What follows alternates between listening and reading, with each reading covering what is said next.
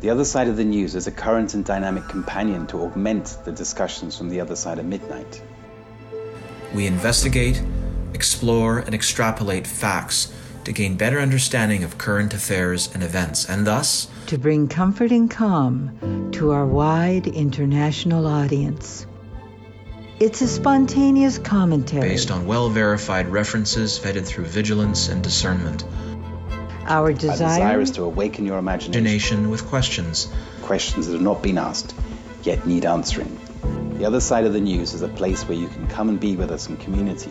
Learning new things, asking questions, getting compelling answers, and interesting viewpoints. It's about curiosity. We present thought-provoking questions to incite your mind, propelling you to see the world in another way. With clear insights and fresh perspectives on global events. Tune in for a balanced view of the other side of the news.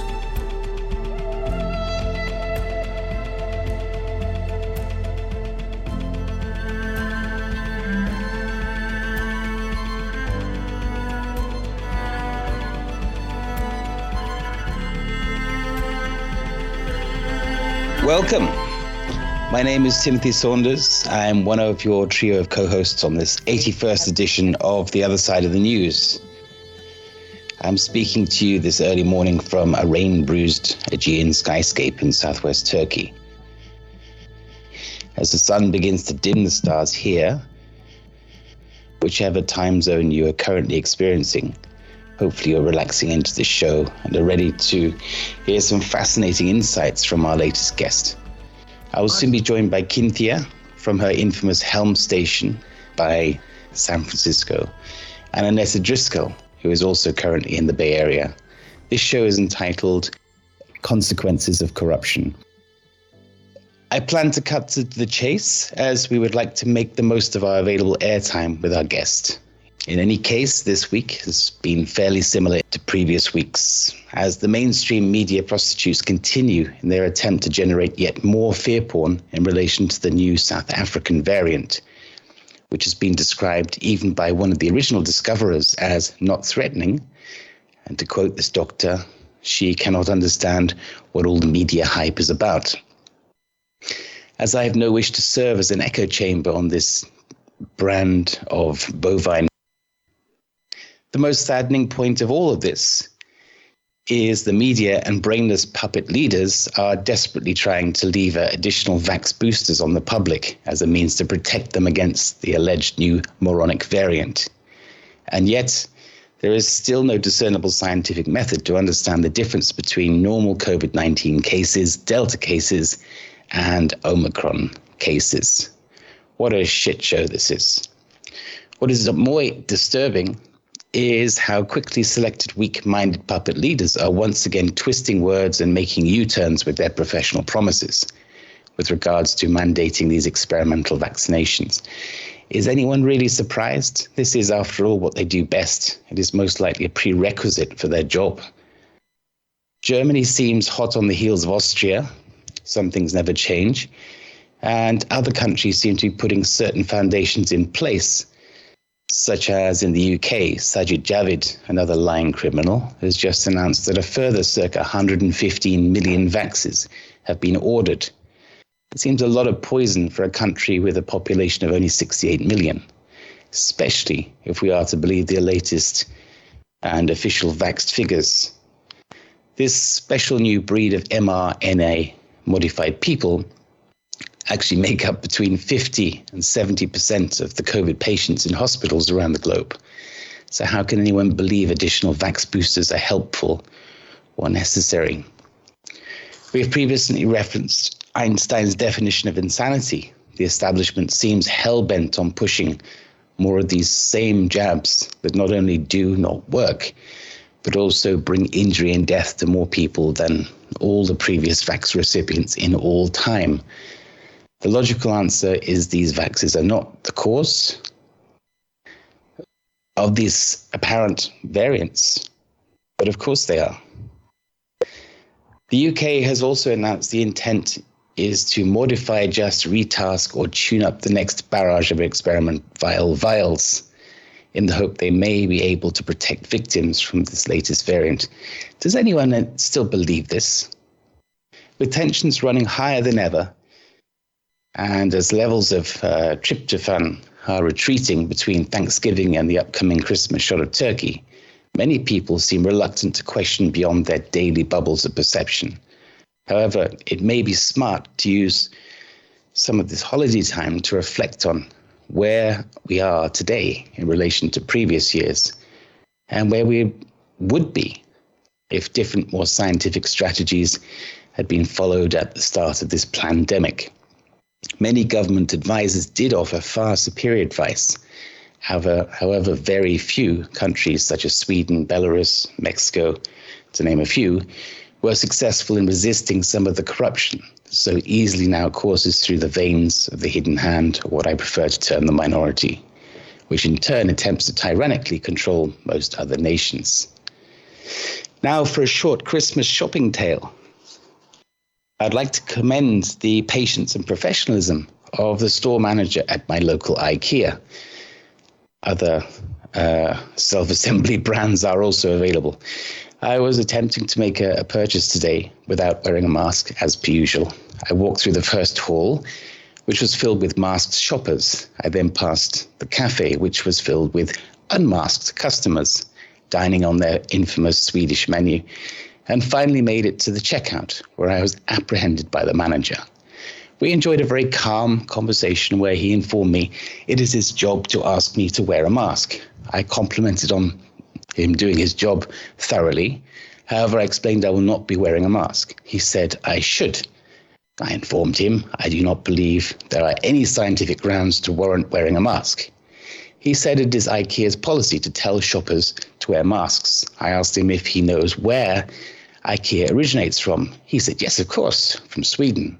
Strange, I said. I went on to inform that mask wearing in Sweden is not a legal requisite. He said, but we're in Turkey, where people should wear masks. I asked if this rule is a law or a mandate. He would not use my exact words, despite his excellent English. However, he could not ultimately confirm this request to wear masks comes from an actual law. Ultimately, he said he must wear a mask, and so he is asking me to do likewise. I said, results from my extensive research shows mask wearing is not in any way beneficial and is most likely harmful. I added, I do not believe masks serve to stop transmission either. This, the manager agreed. He said, absolutely. So we're agreed then, I suggested. I thanked him for carrying out his role and asked him if he prefers if I pay for the items I had selected or simply leave the building without purchasing them. He said he'd prefer I made the purchase. I thanked him for sharing his thoughts, paid for my chosen products, and left the building unmasked. While it is a little banal to spell out this story, I just want to share how tired people are and how easy it is to demonstrate how they care more about following instructions than anything to do with health and safety. Why don't you try it? You may find it easier than you think. You could take a like-minded friend along, even make a game out of it. However, I suggest you do so as soon as possible, as the more pushback we can generate now, the more effectively we can show discontent and bring awareness and ultimately reprogram those who are still in a state of mass psychosis, all with a view to restore balance to humanity. I very much look forward to hearing our guests' perspective regarding this essential awakening process, all with a view to illuminate the best path to lead us to a positive outcome. You may find us at www.theothersideofthenews.com. There you will see details for this show, quick links to our bios, as well as links to our show items, references, and selected research. As usual, there's a huge collection of information to read, watch, and listen to, most of which has been handpicked from independent sources. I urge you to study them and even download your own copies sooner than later, as the censorship robots are working around the clock to rewrite our history in real time. During the last week, we have been dumped on by another load of remarkable events and headlines reported in the news to discuss, validate, and present each topic in correct context. Could all too easily fill up the entire show by itself. As the other side of the news is not per se a typical news show, In order to make the best use of our available airtime, I believe we should plot a direct course to greet the rest of our team and to introduce our special guest, Dr. Paul Alexander. Good evening, Cynthia. Good evening, Annetta. How are your holiday shopping trips these days? Well, they're always maskless. That's right. I'm happy to hear. I'll tell you a very short story. I'm a tool freak, and I went to Harbor Freight, and I always have a good time over there because I'm usually the only female in the store. So I went in and didn't have a mask. No one said anything to me. So I'm walking around the aisles, and I'm smiling broadly and widely at everyone because they're all masked up. And I kept going up and down the aisles just checking people out. Just to see what they would do. And by the time I left the store, I have to say that I noticed at least 5 people had removed their mask. The 2 people standing in back of me, and the cashier did not say a word. So I counted that as a win. So there we go. That's my story. Most definitely. Yeah, count on Annetta to be the rebel. I've had some similar events here as well. But, we have this amazing guest tonight, so I am anxious to get to him because it's a great honor to introduce Dr. Paul Elias Alexander, PhD. He is a former COVID pandemic evidence synthesis advisor to the WHO, Pan American Health Organization in Washington, D.C., and a former senior advisor to COVID pandemic policy in the U.S. government. Health and Human Services in Washington, D.C. Prior to that, he was appointed and worked at the WHO's Denmark office as a regional specialist epidemiologist assigned to projects in Russia, Turkey, Ukraine, and Poland. Dr. Alexander's expertise is in teaching of epidemiology, evidence-based medicine, and research methodology. His website is drpaulalexander.com, and it's the first link on his items, and it's also in his bio, which is at the top of the page. And welcome to the other side of the news, Paul. Are you with us? Hi, can you hear me? Yes, we can hear you. I am delighted that you've joined us tonight, and we just wanted to give you as much time as possible.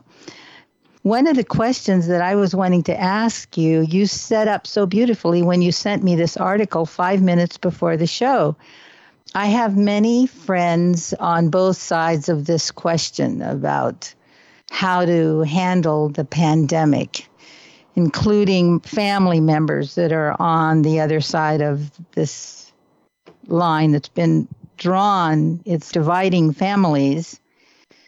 And always they come back to, well, show us the evidence. Where's the documentation? Because if you go to the CDC trying to look up the VAERS reports, it's so difficult that the average person wouldn't even know how to begin. You sent an article.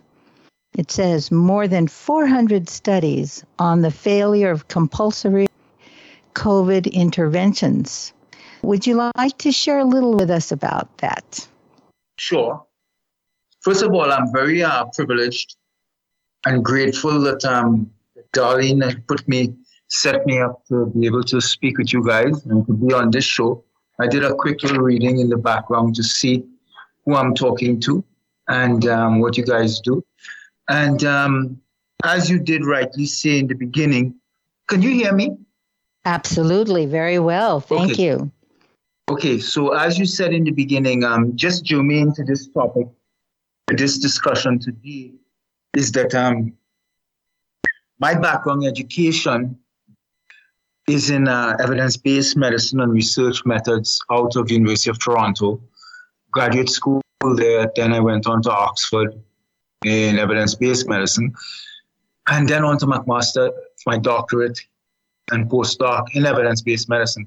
I also did some quick certificate program at Johns Hopkins in Baltimore in biological warfare, weaponization of pathogen in 2001.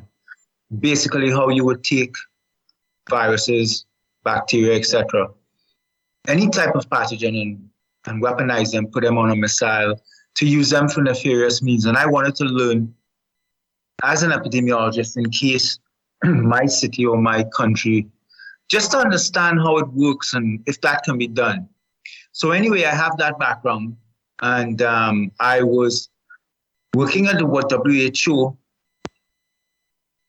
Pan American Health, mid-2019, helping them on a project that I was running on developing training for low and middle income countries on just basic research and epidemiology and stuff to help their scientists, train their scientists. And then we started to get these cases out of Italy in January, February, these images on the television of people dropping dead, and in China, and which we know the images coming out of China were fake. I mean, look, I'm a very blunt person, and it's 10 something at night, so I'm kind of close to my bedtime. So I'm speaking to you honestly as a scientist, but openly. Those images out of China were fake. Those were bogus. That was part of this game to scare the world. And I'll get to what I mean by that. But at that time, WHO asked me to change my position and to become a pandemic advisor to them, because they were the global agency and they didn't know what was going on. And because of my training in evidence-based medicine and research methods and clinical epidemiology, they wanted me to help them understand what was coming out of China and Italy. So I actually was connected to WHO and PAHO in the beginning of the COVID outbreak. And a lot of their messaging was from me in terms of trying to understand and to deliver to the world the initial statements on COVID, as no one understood. Around April, May, mid-April or so, beginning of April, I can't recall exactly, but around then, I got a call. I was in Toronto at that time on the US side, persons connected in the US government, telling me that there was a request from the US administration, White House, if I were interested to join, the exact words then was to come to the table to provide the Trump administration technical support task force behind the scenes. And I would work out of Health and Human Services on Independence Avenue, which is just obliquely opposite the Capitol building and just down the street from the Senate. And I guess you know what I'm talking about, like the White House. Right. So I was actually working directly. And so I went to DC and I took up that position. It was a horrendous situation. From all points of view, I've kind of given tidbits here and there to different interviewers, and in time I'll be in a position where I could speak more formally, because there are a lot of things I cannot speak about, because, and rightly so, because a lot of things are sensitive to the government and things that I can't speak about. And the most important thing though is I just wanted to re-give that interview. To recap what you said with a little more meat. But yes, I was one of those persons in the administration who, when Dr. Fauci and Dr. Birch wrongfully, devastatingly confused President Trump and misled him into locking his society down. That was a catastrophic mistake that he made. That was blunder one. And I don't blame him. I never blame him. Look, I took that position with President Trump because I supported President Trump. I mean, outside of me, as from a scientist point of view, I thought he would have gone down as one of the greatest presidents in the United States. All things considered and what I saw he did and was doing. I thought January 29, 2020, he was unstoppable. I mean, I knew a lot of things from behind the scenes, from exposure to certain things, and he did so many things for the country, very, very tremendously great things that the media would never even report it. And I thought that it was a privilege and an honor to work for him and his administration. But when I got there and I saw the clowns, and I told you again, I speak how I look at it. You don't need to censor yourself here. We're really open for free speech. Go for it. When I found the clowns in Fauci and Birx and Khan and Redfield and stuff, I was amazed at what they were doing behind the scenes in terms of subverting him and undercutting him. You see, the nation saw those days. There were times it was like a clown car, where you would see Trump on the podium literally fighting with the task force, particularly by around mid-2020, and it was looking like a joke, but actually it was very serious. They were using the stage to undercut him in front of the nation. And you see, the thing is, I felt sorry for him because he was not a scientist. Very smart guy, business and finance and stuff. One of the best people in terms of love country, love his flag, love his people, wanted to do the best and did. But for some reason, he ended up surrounded by deviants who were damaging his presidency. And I think we're going to have a lot of opportunity in time with history and investigations and stuff. The exact role of the Wuhan lab and whether it's intentional or direct leak and who did what in the United States government to play a role in this, who funded what. I hope many people go to jail in the United States government, whoever did wrong.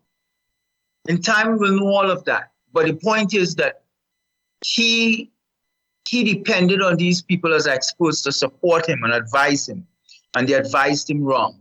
The locking down of society was a catastrophic mistake.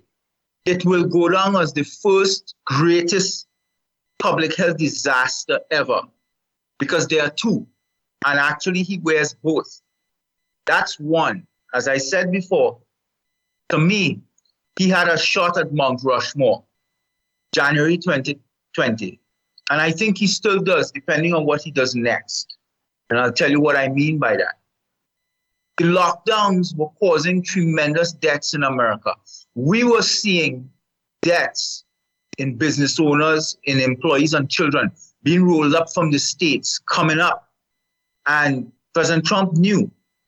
He saw the media would not report it because when he was fighting and he was coming out with those statements, begging the states on the television, please open schools, fighting with the unions, fighting with the CDC.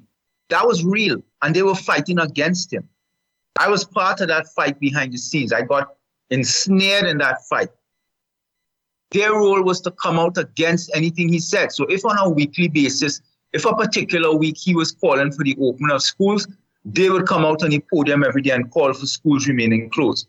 They would get CDC to write reports to say that keeping schools closed was beneficial. When we were seeing the data where children in America were committing suicide, we had the actual data, but the news, the media, the legacy media, corrupted, putrid media would not report it because it would make the population would have known Trump is right for calling for the schools to be reopened. The schools were the safest place for children. The schools were and still are. Still are. And it is the safest place for a teacher.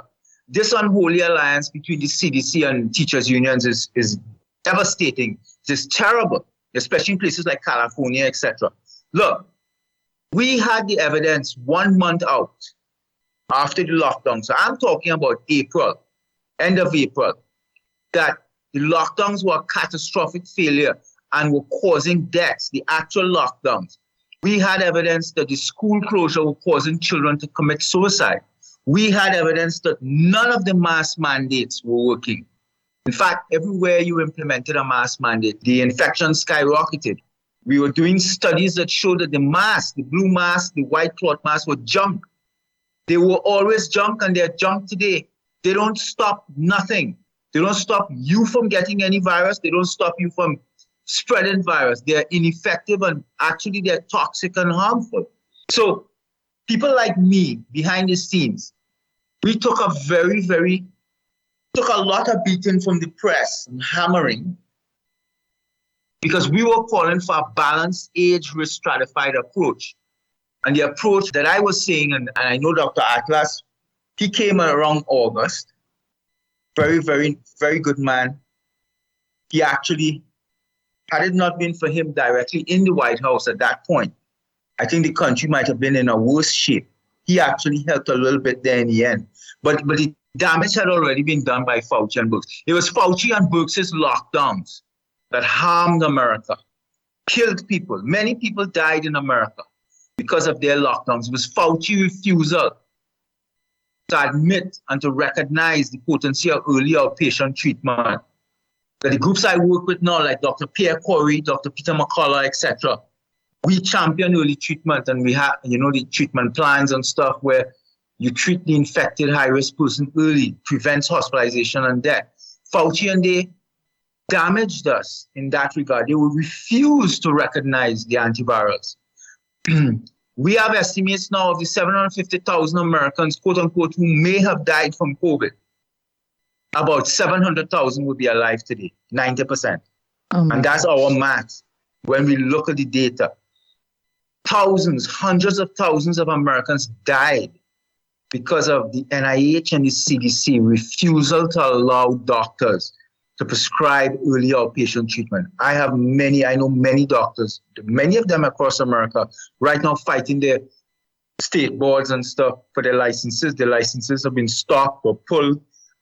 They threatened with being fired because they prescribed early treatment that was helping their patients. So I'll put it to you this way. That op-ed that I just shared was published this week by Brownstone Institute. I'm a scholar at Brownstone. I write for them, but I have many op-eds written there at AIER, at LifeSite, at Epoch, Trial Site. So I'm writing everywhere, but because we have peer review, high-level medical papers that me and Dr. Reish, Dr. McCullough, we've written, and the journals won't take them. We are writing high-level scientific papers and publishing them as op-eds. Like that one I shared. I think I shared about 4.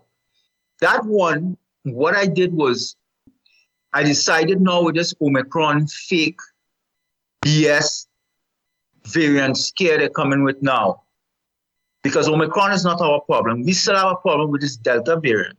This Omicron is, from all the data I have seen and all of the data out there, anyone who has tested positive for this and who have had any sort of symptomatology, it's been absent symptoms or very mild, in fact, milder than Delta. So this is just an opportunity to scare and push people to vaccine, and they're coming at the kids. But the point I'm making to you is this. When I saw what they were doing with this Omicron at the end of last week, I decided, let me pull together, well, I started writing this about a month ago, but let me finish it, a paper where I synthesize all of the evidence on lockdowns, on school closures, on masks, on shelter in place, on mask mandates, everything. So it's about 403 studies and evidence pieces, you could say, high-level comparative effectiveness research. Let me say it this way. And yes, I had some researchers working with me because I pay some people little tidbits here and there to help me because sometimes the volume of work. But in nowhere in the United States and across the entire world, nowhere for the last 2 years, since the beginning of this fraudulent pandemic, has any lockdown worked? Not one.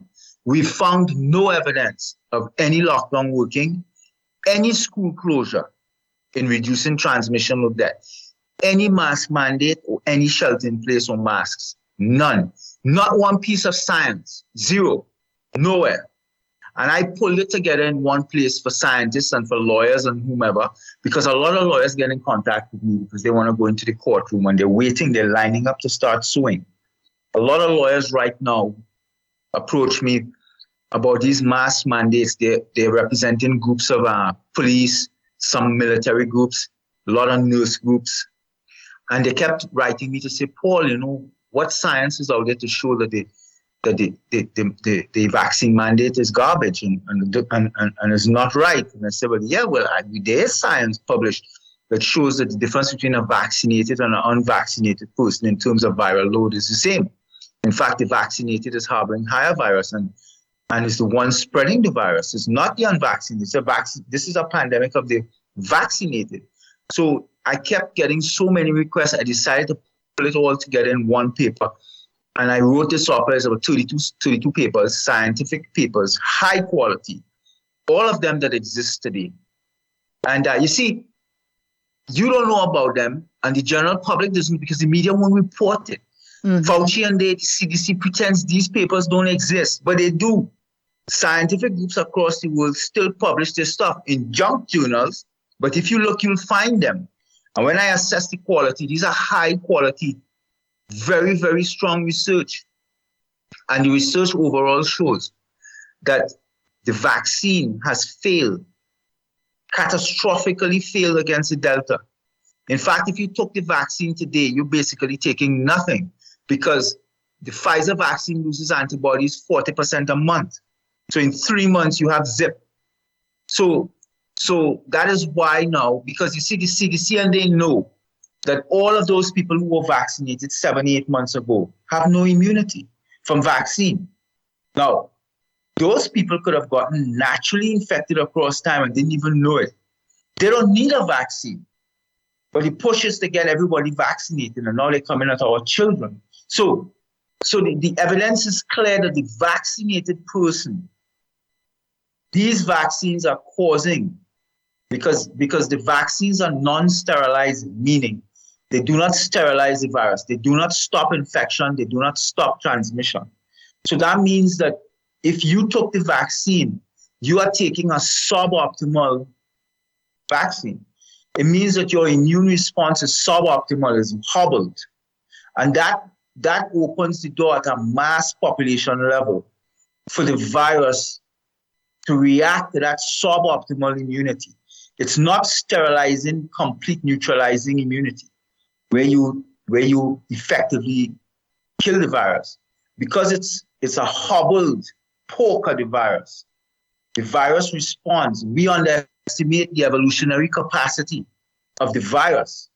In this mass vaccination program, we have disregarded the capacity of the virus to respond to this suboptimal vaccine. And in that regard, the virus is responding by natural selection. It is selecting the variants that could overcome that suboptimal broken immune pressure. Because remember, you're putting pressure on the virus. We told these idiots, these vaccine developers, I was one of them that told them, you never, ever, ever, ever, ever implement a vaccine program during an epidemic or pandemic, ever. Anybody who knows basic immunology and virology and vaccinology knows this. Why they did this, I don't understand. Well, I kind of understand, because I think they were going to hang this on Trump if he came in the second term.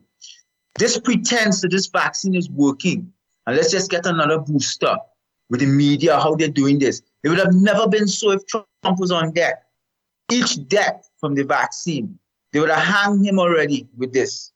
Because the vaccine is causing deaths. The vaccine has failed. If your neighbor tells you tomorrow going for a vaccine, you should be able to tell them, listen, you're basically taking a sugar pill because it doesn't work. And people not understanding that the content of the vaccine was based on the initial Wuhan strain of 2020, January, February, March. That is long gone, 15 months now. What we have on deck is Delta. So the vaccine cannot work. Zero. Anyone taking a vaccine right now is getting nothing. It will fail. And they've set it up now where the CDC is not telling you on the NIH, Fauci, and they're not telling you in your face, listen, this vaccine is junk. So we're going to have to keep boosting you every 3 to 4 months. That's where we are now. Israel is now prepping for the fourth booster. So you are trying to tell me that the second shot that has failed, you want to vaccinate me with a third shot of the same content of the second shot that failed. You're telling me I have to hurry up and take that third booster. You're even telling me that this new Omicron fake variant, because of that, I have to take the third booster. Well, I should. Yet, that same third booster is made up of what failed for the second and first shot. So does that make any sense to you? No. Of course, that's not science. It's just garbage.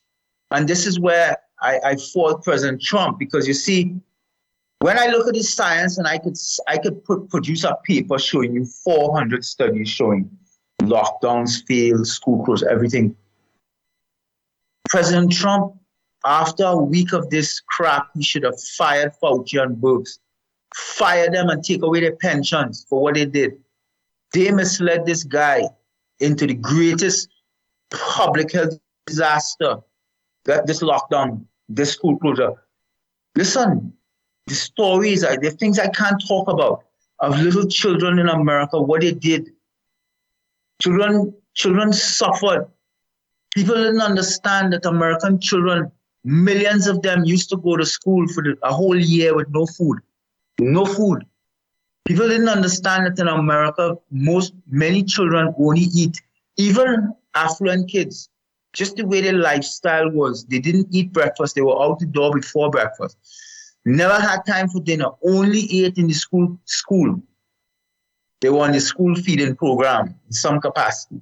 When you close schools, millions of children used to go without food.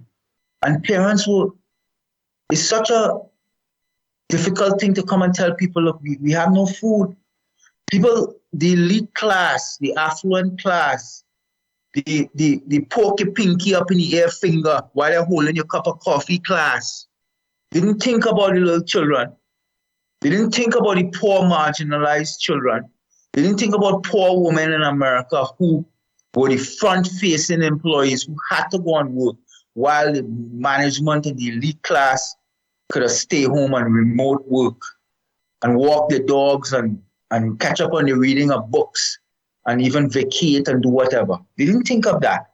They suffered people and people died because of the lockdown. President Trump, in my view, I say it bluntly, to me was the greatest president America had in my lifetime, and I think probably in the last 6 to 10 for sure. I think a good argument could be made he might have been better than Lincoln, or as good. I mean, he doesn't have a situation like slavery and civil war that he was dealing with, but he might have stumbled upon something as great. This pandemic would have been that had he done it well. What he was doing was tremendous. I don't think we have anyone who could fault him. But I fault him greatly for failing to fire those people. He let them get out of hand, and he let the pandemic get out of hand. And I don't think he really understood that a lot of his real strong supporters somewhere down the line were a little dismayed because their lives were being affected. And that op-ed was to show that the science is clear. Every single thing that we were subjected to as society for the last 2 years failed. And if you try to lock down again, if you close schools, you are doing something that failed, cannot work. And now I'll bring it forward to the vaccines. The vaccines are the second greatest public health disaster in history. And I cannot understand what has happened here. President Trump is not a scientist. I think, I know that he wanted to help. I do. I know he wanted to fix things. But they damaged him because they misled him. There is no way you could take a 12 to 15-year vaccine development program and bring it in 3 months and tell me you didn't cut corners. Of course you cut corners. Of course Pfizer and Moderna and J&J and all these people cut corners. This was a money-making thing for them. Trump paid them up front hundreds of millions, billions of dollars. That was wrong. They had no risk. And they brought a vaccine in 3 months that has failed. And why am I saying it this way? Because we know of the adverse events in the CDC VAERS database. We know of the deaths. We know of the myocarditis, the pericarditis. We know of the Epstein-Barr. We know of the cerebral blood clots. We know of the bleeding. We know of everything. And then knowing that these people must understand that had you run the trials for longer than 3 months, we'd have been able to see these things that we're seeing now. We'd have been able to see that after 6 months, the vaccine was failing. They did not run their trials for longer than 3 months. Why? They knew that the vaccine would have failed in a trial if they did. So they stopped it at 3 to 4 months and published that, and FDA gave them emergency use. The FDA is a criminal in this affair. I don't know who is worse, Han or Woodcock. I'm a little confused now because I really like Dr. Han. I know him personally from there, from work. But when I saw he got a position at Moderna, it shocked me. I mean, where else is a bigger conflict of interest than that? You are regulating Moderna this year, and then as soon as the administration changed, you take up a position with Moderna, senior position. That's a clear violation of conflict of interest. Dr. Han should be ashamed. He should hide his head in shame. So we have a vaccine that's failed. And the problem I have right now is, again, you couldn't be a stronger supporter of Trump than me. And I'll be blunt though. If Obama had asked me in his administration, hell, if Biden administration, actually, I had communications from them in the beginning, from FDA, about sending me giving them my resume, interested in me coming on shop and stuff. That didn't materialize. But if I had to get a clear offer, I would have helped them. This is not about politics for me, somebody like me. This is about helping America, helping American people, helping the world, Canadian people, people of this world, children. President Trump must know. He must know that the vaccine is a catastrophic failure. He cannot come on the news as he does now and tout the speed at which he bought it. He can't do that and tout he bought these vaccines and take credit. I don't know. I don't know if he's surrounded by people that he can't get in news. I don't believe that. He's such a smart guy. And I know one of the greatest people. So something is not adding up here. And I'm telling you this. I am involved with the COVID-19 group in the United States at the highest levels. I work with the top scientists in the world over this. Similar in Canada, etc. A lot of these people are his best supporters. They will do anything for Trump. I will do anything for Trump. But he's bleeding support now because we don't understand why he's not coming out and declaring purposefully and strongly that the vaccine are dangerous for children. And under no condition must children get these vaccines. Zero. Children bring near zero risk to the table. Zero. We looked at Germany, 5 to 11-year-olds, no deaths. We looked at Sweden, no deaths. The deaths that the CDC says happened in the United States in some children, Dr. Marty Makary out of Johns Hopkins questioning the deaths because he said his look at the data suggested these children were unwell children. These are not healthy children. Many of them morbidly obese. Obesity emerged as a superloaded risk factor in this condition, in COVID. Like it does for other illnesses too. So we know that children are not candidates for these vaccines. President Trump has to come out and say it and get on the podium and fight to make sure that we don't vaccinate children. And I'm seeing reports today already that some children in different parts of the United States, some reports are beginning to say that might have died already. Young children, 6, 7, 8 years old. I don't know. We're studying the data right now. So right now we are waiting on President Trump to come forward and say, stop it. We want a hard stop on this vaccine program across the board. From the data I have seen, I cannot support these vaccines. Before I would say, you know what, no vaccines. And then I said, you know what, if an elderly person, high risk, you make your own informed decision, properly well consented, and somebody explained to you the benefits and harms. This is America, it's a free society. If you make the decision to take it, that's your decision. And I would say, well, you know, person 75 and above, maybe that group. No one else. 75 and below, don't touch them with this vaccine. You have early treatment, etc., etc. Vitamin D supplements, you get your body weight under control. But no, I can't recommend it. Well, I'm not your doctor to say I'm recommending this for you, but I'm saying personally as a broad statement, I have no confidence in the vaccine across the board in total for nobody. And again, definitely not for children. So I cannot understand why President Trump is not waging this battle with us, because the CDC's VAERS database shows tens of thousands of Americans who have taken this vaccine have died 1 to 2 to 5 days post-vaccine. and this is not a joke, this is serious. 1 million of them have had adverse events. We've had many instances of myocarditis in teen boys. A lot of blood clots in females. So we know there's a problem, and people are covering it up and pretending, but we can't. And I am not that type of person that because I love President Trump and I support him so much, I can't also talk about the things where I think there's something wrong. So, you know, I don't know in terms of what is interviewed tonight. I'm just talking to you the way I see it. I mean, these vaccines must be stopped. There is Dr. no Paul? benefit. Yeah, this is Annetta. Hey, I wanted to jump in here because we've been doing this show for quite some time. We're on the 81st show right now, and you know, we have some ideas around this as to what's going on, and it goes well beyond Trump in the way I see it, and I think a lot of our listeners. Yes.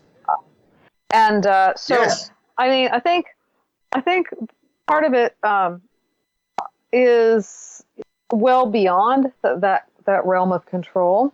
And there may be things going on behind the scenes that we can't even begin to understand. I'm sure there are. Yes. Not maybe. There definitely are. And you've kind of been behind that curtain. But when we talk about this, it's clear that there's, you know, these are very, very lethal. I call them the lethal jabs.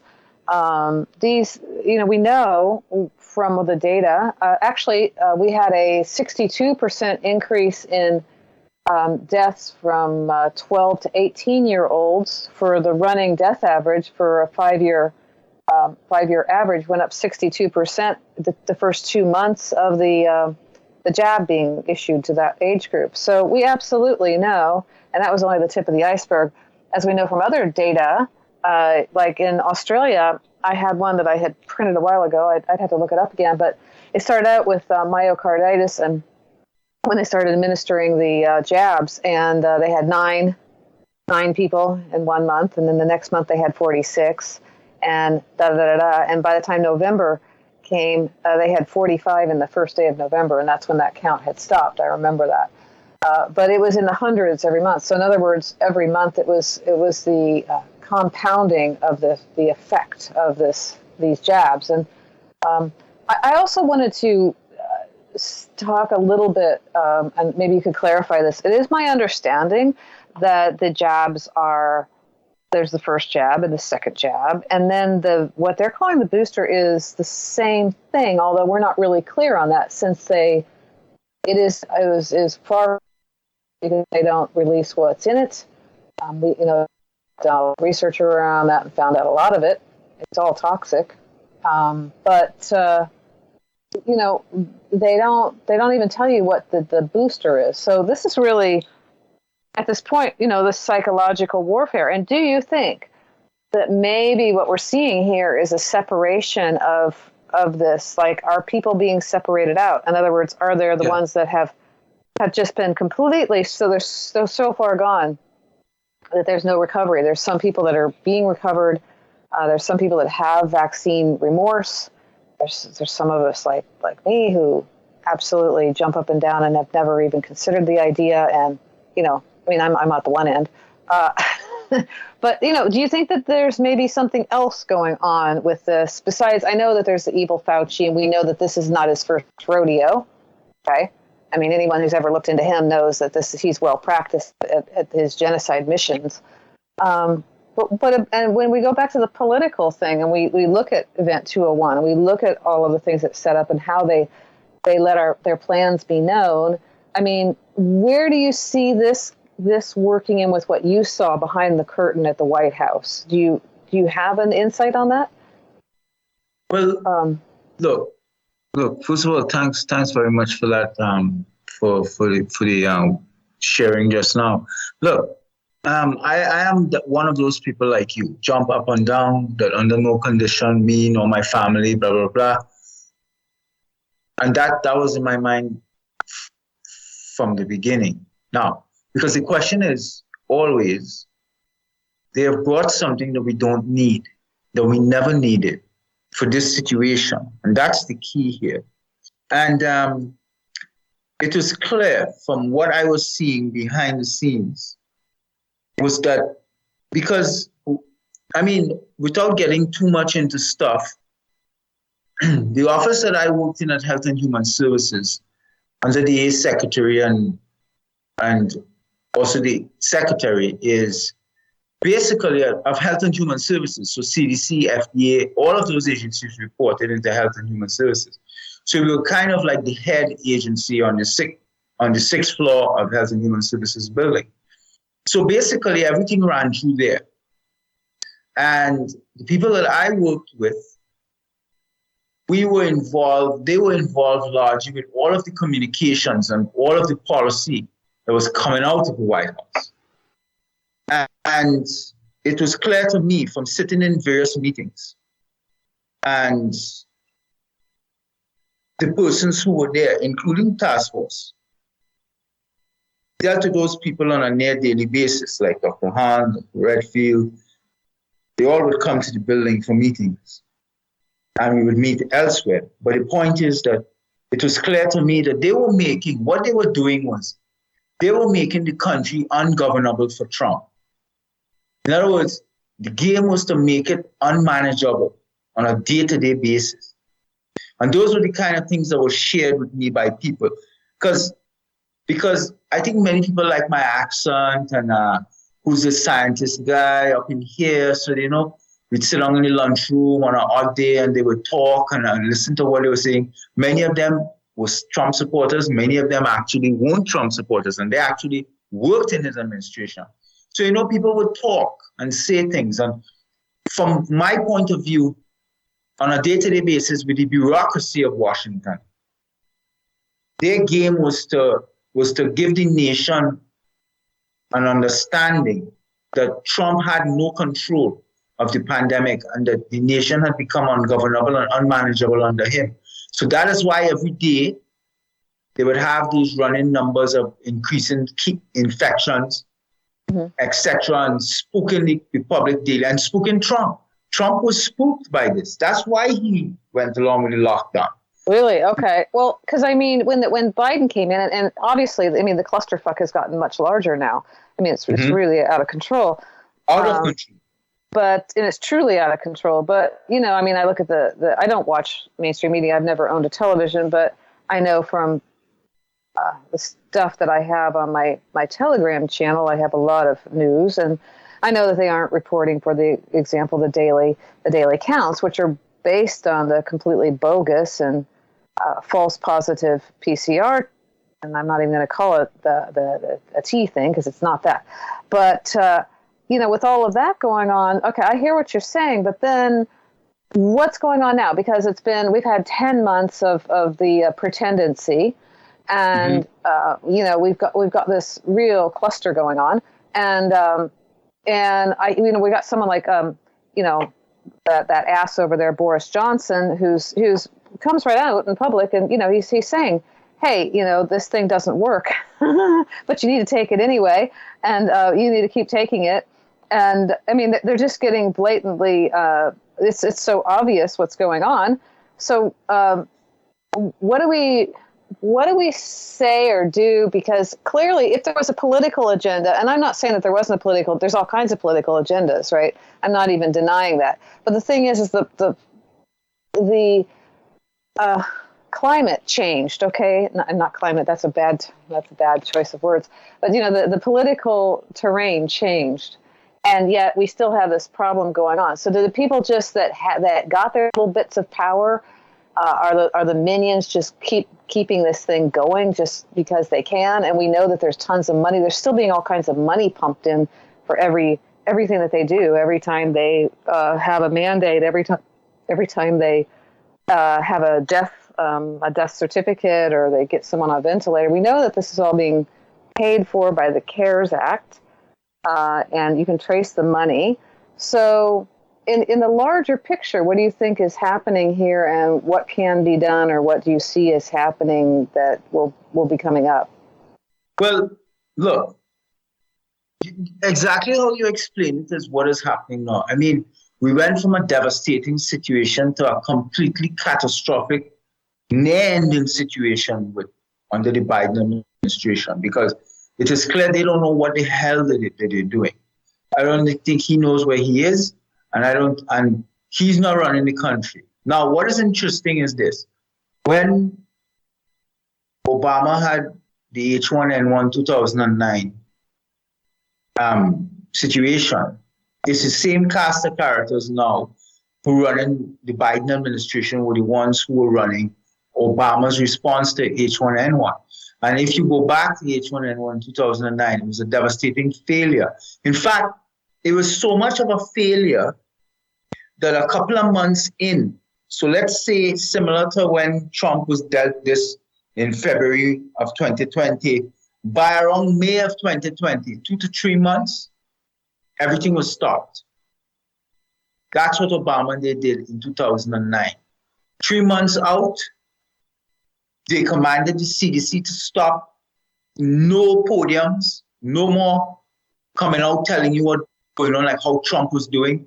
No reporting of infections, no reporting of hospitalizations, no cases, nothing. Zero. All reporting stopped. It was as though it went away, but it didn't go away. But that's what they did. That's how they managed this. And they're doing that with this now in the Biden administration.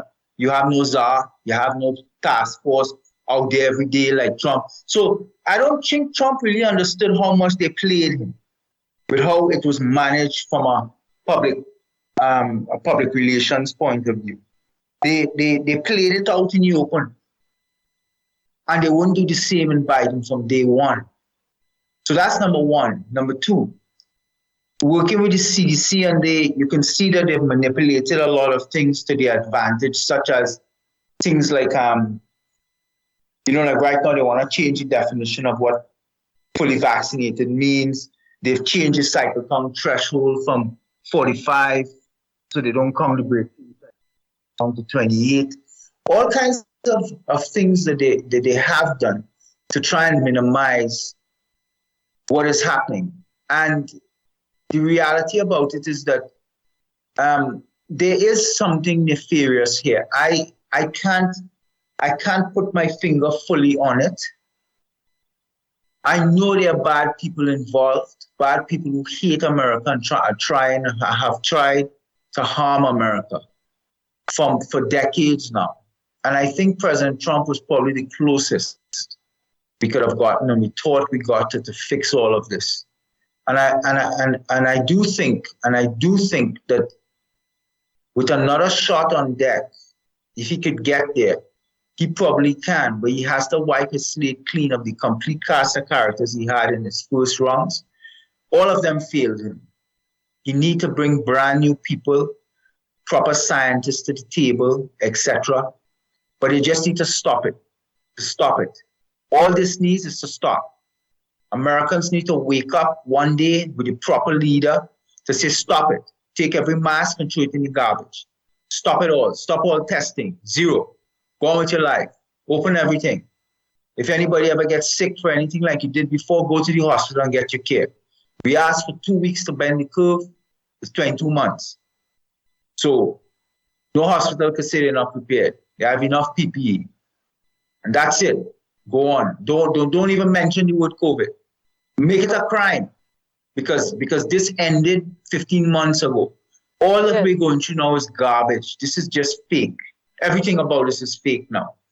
Just fake. I know. And the only reason that we have anything going on is that they've all joined their new religion of the, the COVIDians, right? So, but if we look at, like, for example, I noticed on November 28th, the CDC put out a little chart, and they have all the counties in the United States, and they have their little, the count, and they have it by color, right? And the lowest number is blue, and the highest numbers, so, it goes to spectrum, so it's, blue, green, yellow, orange, red, like that. And so I noticed some interesting things about this. The Florida was basically, with the exception, I think, of 2 or 3 counties, was all blue, which was like, basically there was nothing going on there. Right? So they have no mandates, none of this rubbish, right?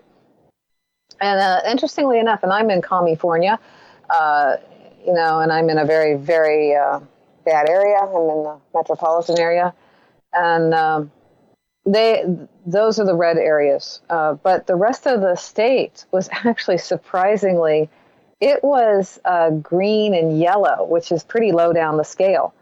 Here's the thing.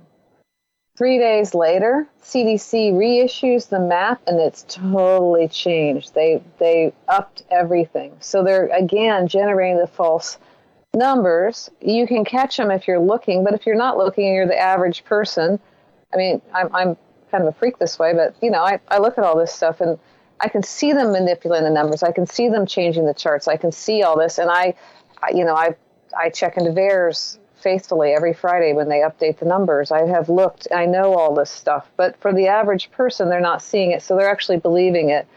And, if we didn't have the fake PCR crap, we wouldn't have any numbers, because this is a case-demic. A case of what? They can't tell the difference between the flu, the influenza, cold virus, and the supposed non-isolated COVID virus. It's never been isolated on the entire planet. Amazing. And now they say they can detect a derivative of it, or I call it the moronic, right? Yeah. So how do you convince your average person of all this? Because I understand what you're saying about the politically. I think that you're giving them entirely too much lenience. By the way, I think that they know exactly what's going on, and and only a moron couldn't figure this out at this point. The narrative has holes in it larger than moon craters.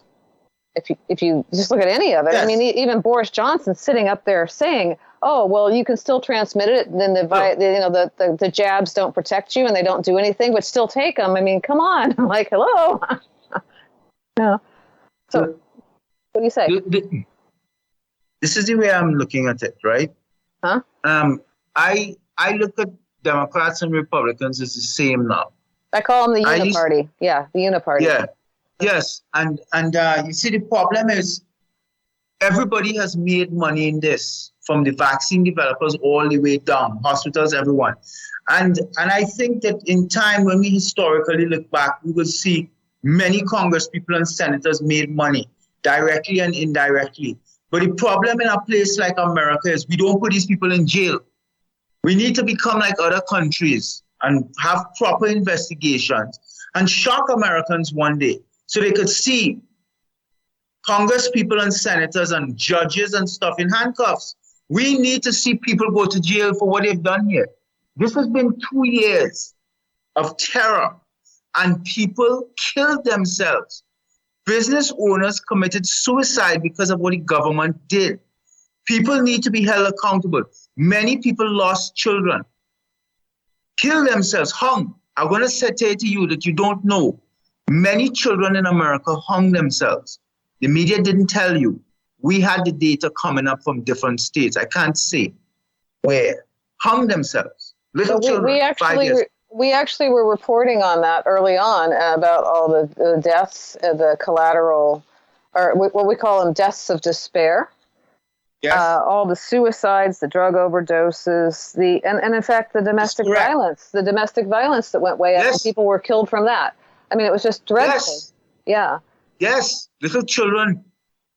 The school is the safest place for children because physical abuse and sexual abuse is flagged for the first time in a school setting often. So by closing schools, many thousands, hundreds of thousands went unreported. Look, when this started, I understand. I too was concerned, and I was a scientist involved in COVID. We didn't know exactly what was going on. We were getting these crazy news reports out of Lombardy and Italy and stuff.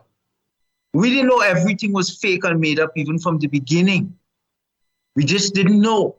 So I understand people were scared. But we had 5 or 6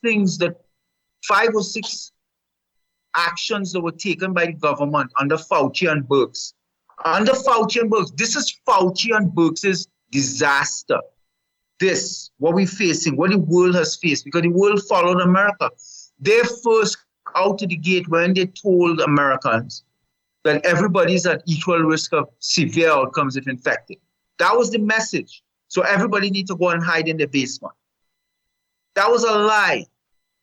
They were telling the public that the 5-year-old and an 8-year-old are the same risk. Yet, we were looking at the data behind the scenes to show that COVID was amenable to risk stratification, and that a more age risk stratified approach, a focused protection where you focus on the vulnerable high-risk persons and you leave the rest of society alone. That was a prudent way to go. That's the way we've done it all the time. That was a lie by Fauci and Birx and Redfield and these people. They spooked Trump with that lie because he didn't understand the science. They lied also when they pushed asymptomatic spread. We've studied the science properly. Asymptomatic spread is rare, if at all, in this situation. They spooked and lied, Trump, when they spoke about recurrent infection. And all of these things was to make us wear masks and stay locked down. We've looked at the data and we can't find one bona fide case. One in this entire world, one case.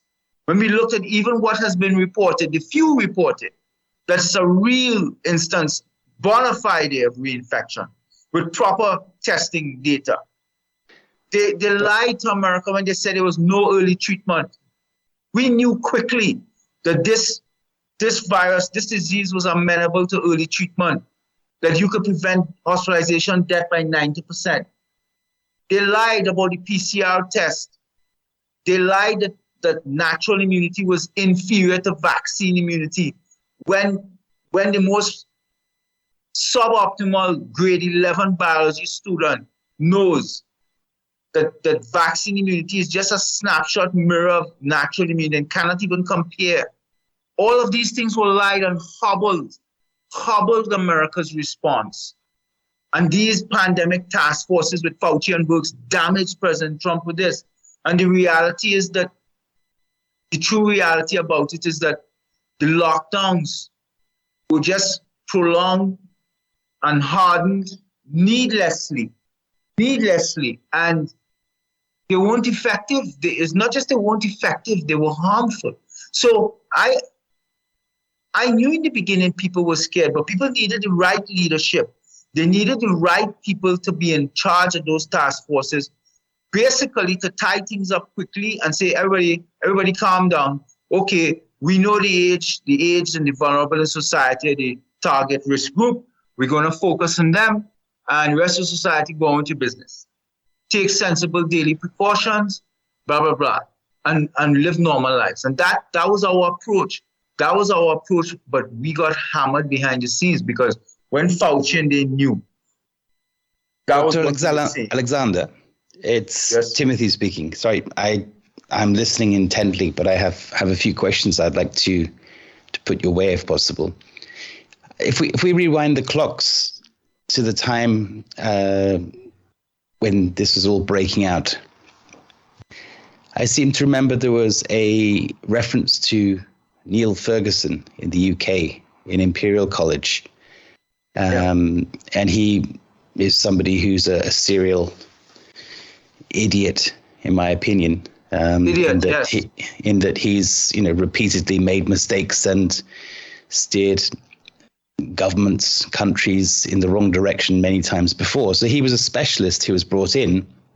And I seem to remember even Fauci was referencing him and his bullshit data, which also helped steer decisions that I guess were passed into Donald Trump at the time. I mean, if we go back to that time, I seem to remember it was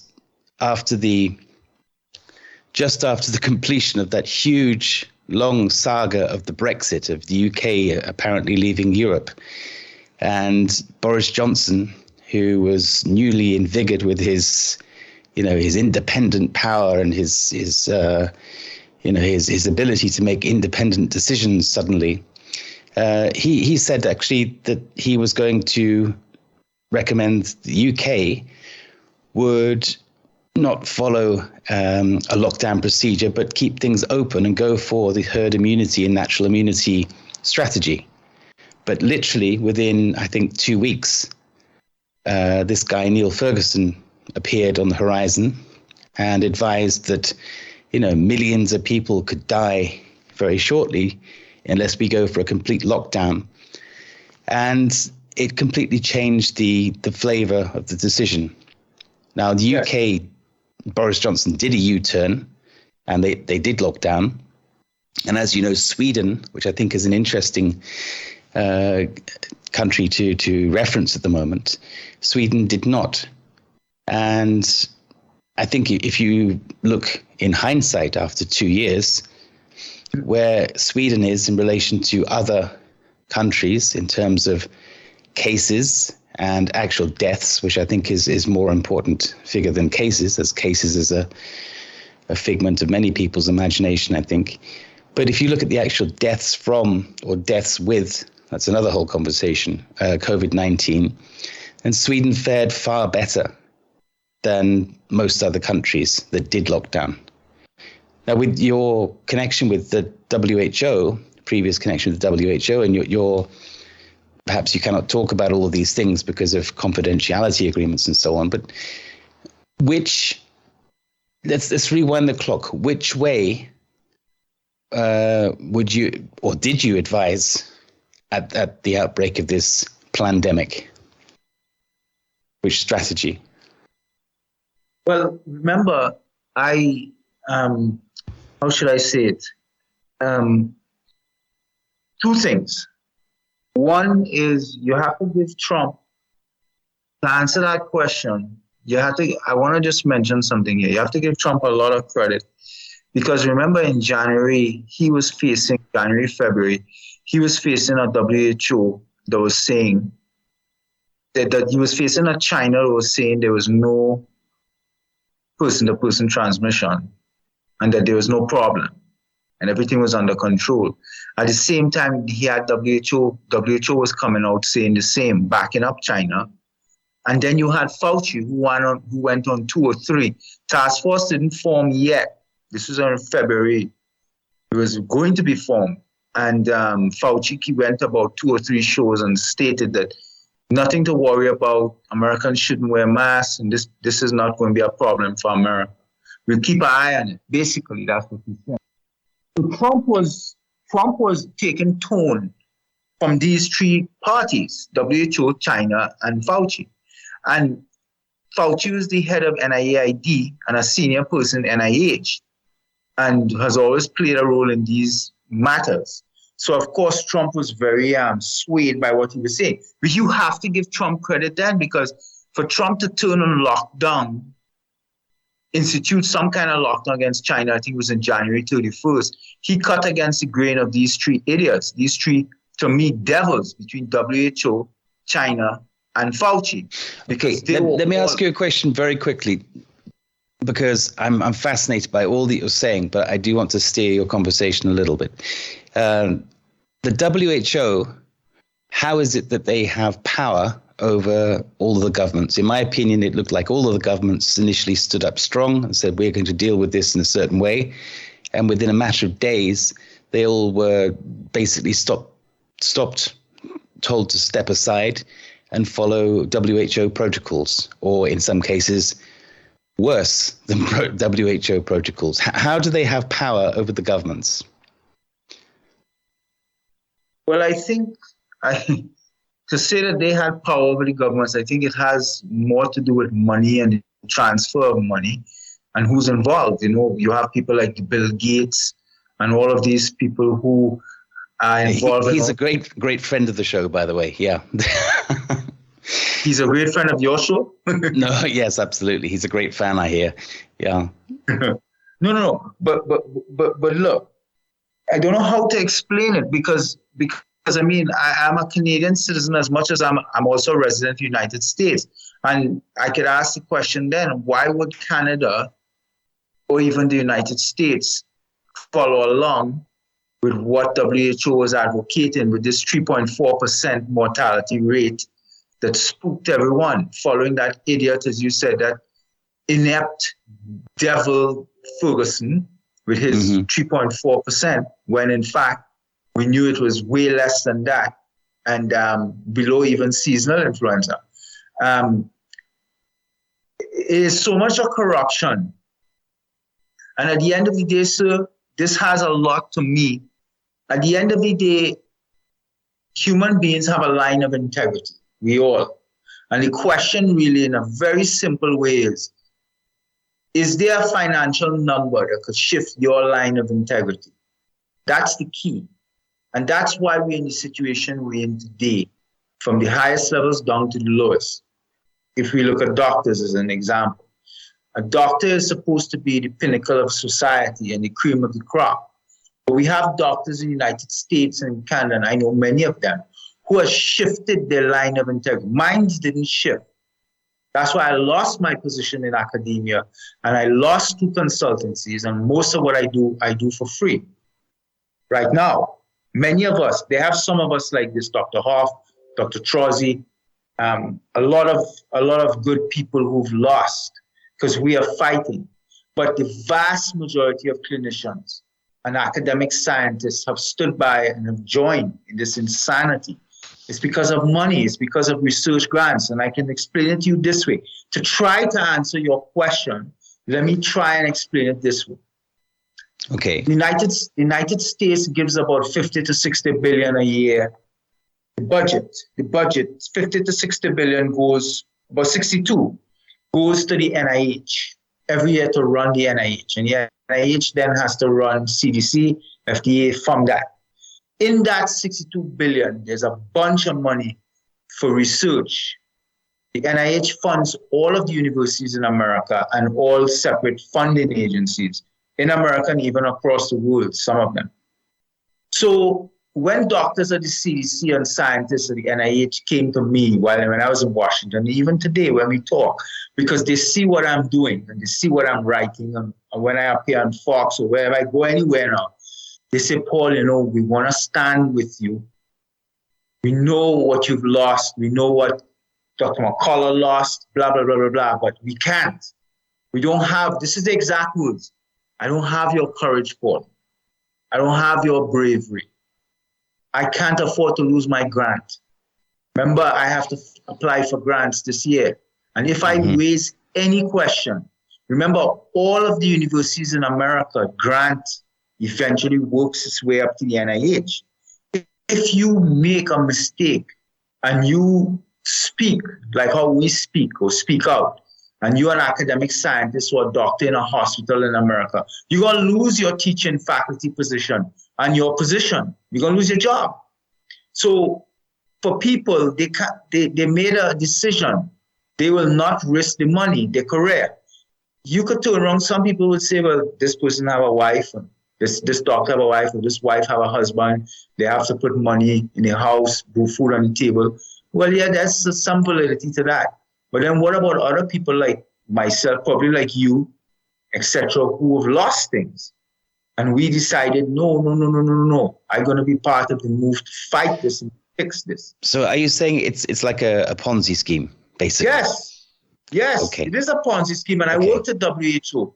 WHO, when I was in the regional office in Europe for a year, and then I also worked in Geneva a little bit. And so I've maintained people that I know.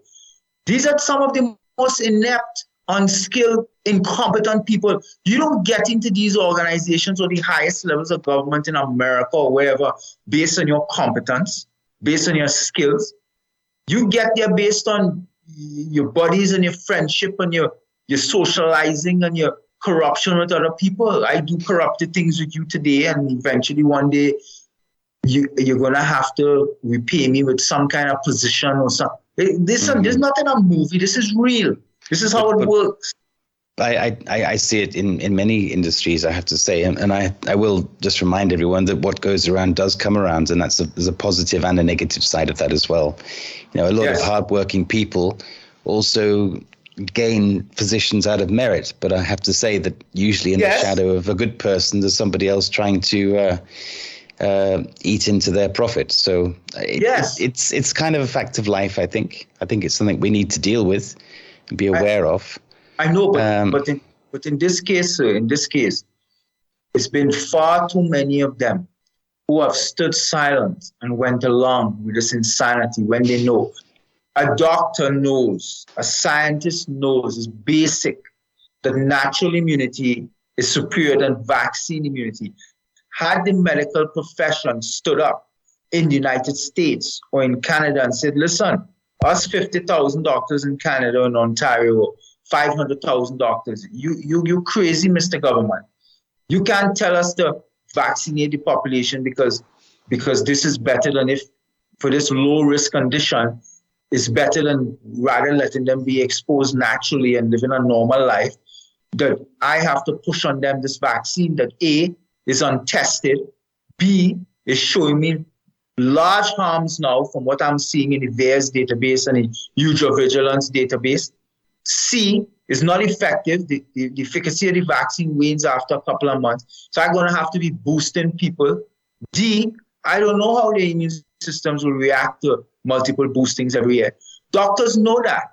When in the beginning of January 2020, when the CDC and the NIH came out with many doctors on the television, those so-called television doctors, medical experts, these corrupt crooks, I call them, and they were telling the population, hey, look, we saw this study here. This study showed that your antibodies are waning in your blood.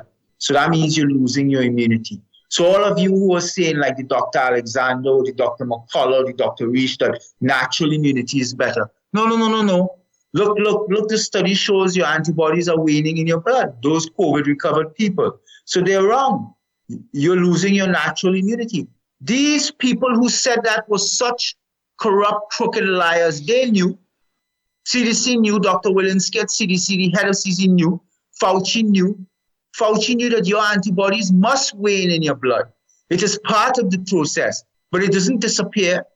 He knew. They knew that your natural immunity is lifelong and bulletproof, that you have cells as part of your cellular immunity, your B-cell memory cells that will generate long-lived bone marrow plasma cells that on re-exposure will generate antibodies again. He knew that, but that was a lie of omission. He didn't tell the public that. So that's the kind of things that we have dealt with. We've dealt with top-level public health people across the world, people in Britain, in Canada, public health leaders silent when this garbage is being put out to the public. So have the public thinking, well, if I got naturally exposed and I got COVID, I still need to go and get a vaccine. When we know that that's a lie, we know that natural immunity is lifelong, and we know that if you layer vaccine immunity on top of natural immunity, you are probably setting the person up for disaster. They could probably die. We have cases of that. Dr. Paul, what is the big picture then? Because if the vaccine is trash, if it is garbage, if the advice is garbage, and the world is locked down, and there's still a large group of people who seem to be in some state of psychosis about this whole mirage that it is going to save them. What is the big picture? What is this all about? Where's it going? Well, you see, there raises a couple of issues quickly, and which shocked me. It shocked me as the ego of people in these task forces, that they felt that they could just make these ex cathedra kind of edicts and everybody has to believe and follow. The ego of them and the hubris and the duplicity that they will not admit that they were catastrophically wrong. They were all wrong because everything failed. And I put that in that op-ed. There's no instance anybody could show, anybody. So it's not talk anymore. Go to that one op-ed, you will see what we're talking about. Complete failure. Nothing worked. Nothing. In fact, mask mandates paused. Lockdowns. We have maps that show that lockdowns drove the infections higher. So that's one thing. The second thing, besides the ego of these task force people that surprised me, and is the big picture, is the ease.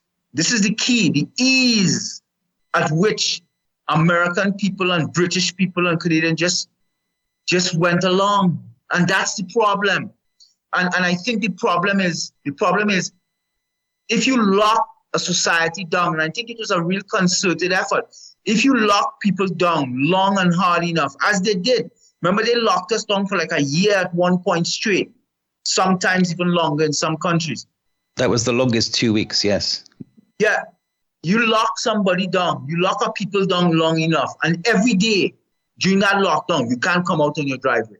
You can't do this, you can't do that. Every day we're getting news, infections going up, deaths going up. We know the PCR test was overcycled. Once over 24 cycles is junk. It's just picking up viral fragments and junk. It's not culturable, infectious pathogen. We know it doesn't even pick up COVID. We know it is junk, cycle over 24. And they had these things cycling at 40 and 45 at CDC and in UK and Canada. So we know 95, 98% of all those infections were false positive. None of them were infected. But that's a separate discussion for now. But it was a numbers game. It was a numbers game. And that spooked Trump. That's what people don't understand. I would be spooked.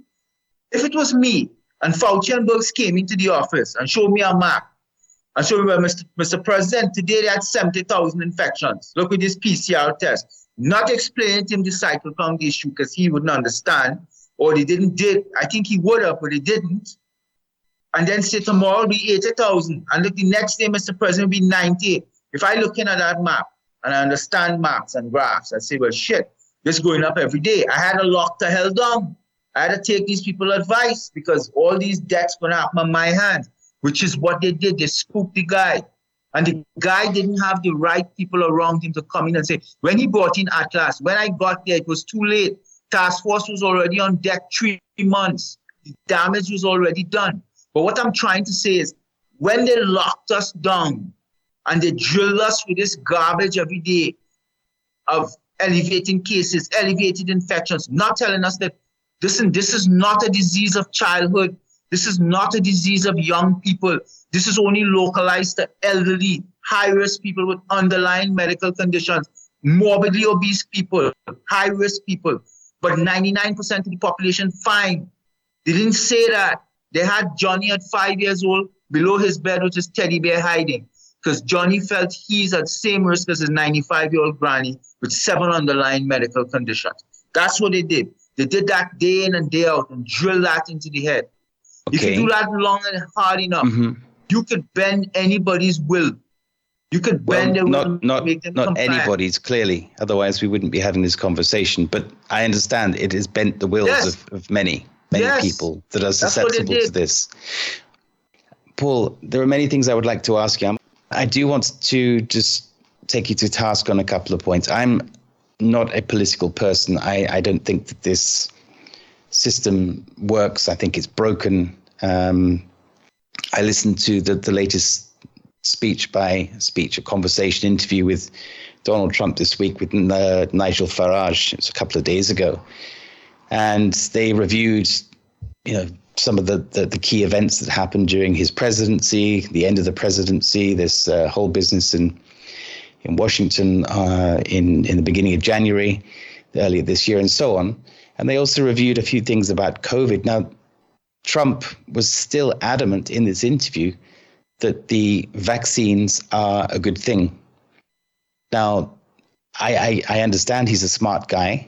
And I think that to say at this stage, 2 years later, from the beginning of this whole COVID farce, that he is surrounded by people that don't know and advising him badly with bad information, I think is a little naive at this stage. I think he must know. I think he's smart enough to do his research. I mean, if I'm smart enough to do my research and we on this program and the 80-something guests we've had for the last, nearly 2 years, if we're smart enough to get the big picture, I'm sure Donald Trump is as well. So why on earth is he still pushing vaccines even 2 days ago in the latest interview? Do you have any thoughts? Ask me the question that I was trying to explain earlier, and I hope people didn't think that I was coming at him. All I was trying to say was what you just said, which is there is no way that this smart guy does not know and is not seeing. Come on. When he was in the Oval Office, before they suspended his Twitter and all of that, if Justin Bieber bought peanut butter ice cream, Trump would tweet about it. Trump knew everything in the social world, in the media world, in the Hollywood world, everything, and he had a comment for. Very in tune with everything. So to say that he doesn't know that these vaccines are causing adverse events and deaths, whoever's saying it is lying. they probably drank the Kool-Aid like how other people drink the Kool-Aid on the left. And I'm not a Trump. I want to be honest here. I'm not a Trump groupie. I like Trump and supported him because of the policies that he had. I thought he was a good human being and a good man. I really did. I wasn't interested in all of his past life and what people write. I'm not. Everybody have issues and everybody have a life and a history and stuff. And what you might think you don't think is tasteful, I might think is. I don't want to get into nobody's life. I was just talking about his policies and what he did. What he promised he did. And what he promised to do, I knew he could have done had he come again. But this pandemic, lockdowns and everything was a failure, and they happened on his watch. He approved of them. So he has responsibility for the damage that we faced. But set that aside. These vaccines, I don't know how to explain it. It's the greatest disaster ever. It makes no sense. And for him, for what you just said, for him to come out still and talk about, well, I bought this so quickly and people didn't think I could and all this and everybody have vaccines. And I read something today that shocked me. I mean, we having a very open, listen, I want to help Donald Trump if I could. I really do. I want him to be reelected. I want you to listen to how I just said it. I want him to be president again. I don't even know what happened in all this January 6th garbage. I'm not interested. Who did what? Who undercut it? Who? That's not my business. I think with a second shot, with a proper team, there are things that he could do that will fix America for a very long time and the world, because the world benefits. A weak damaged America damages the world, and I think he's the guy. But if he doesn't help rectify this vaccine, he will go down. And I want to be honest. I think he will go down as one of the greatest failed presidents ever. Mm-hmm. I am one who loves him. And I don't want to sound strange because I have a wife and children. No, I'm being blunt. I love the guy.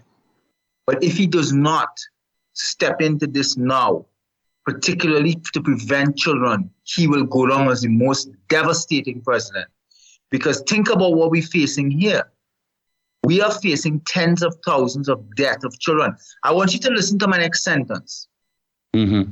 When we look at the data and we understand the mechanics of the vaccine, and we understand how children have been spared because of their natural protections, and we know what goes on with this vaccine, we will not, maybe, tens of thousands of children will die in America, not me, will die when these vaccines are rolled out to them in full.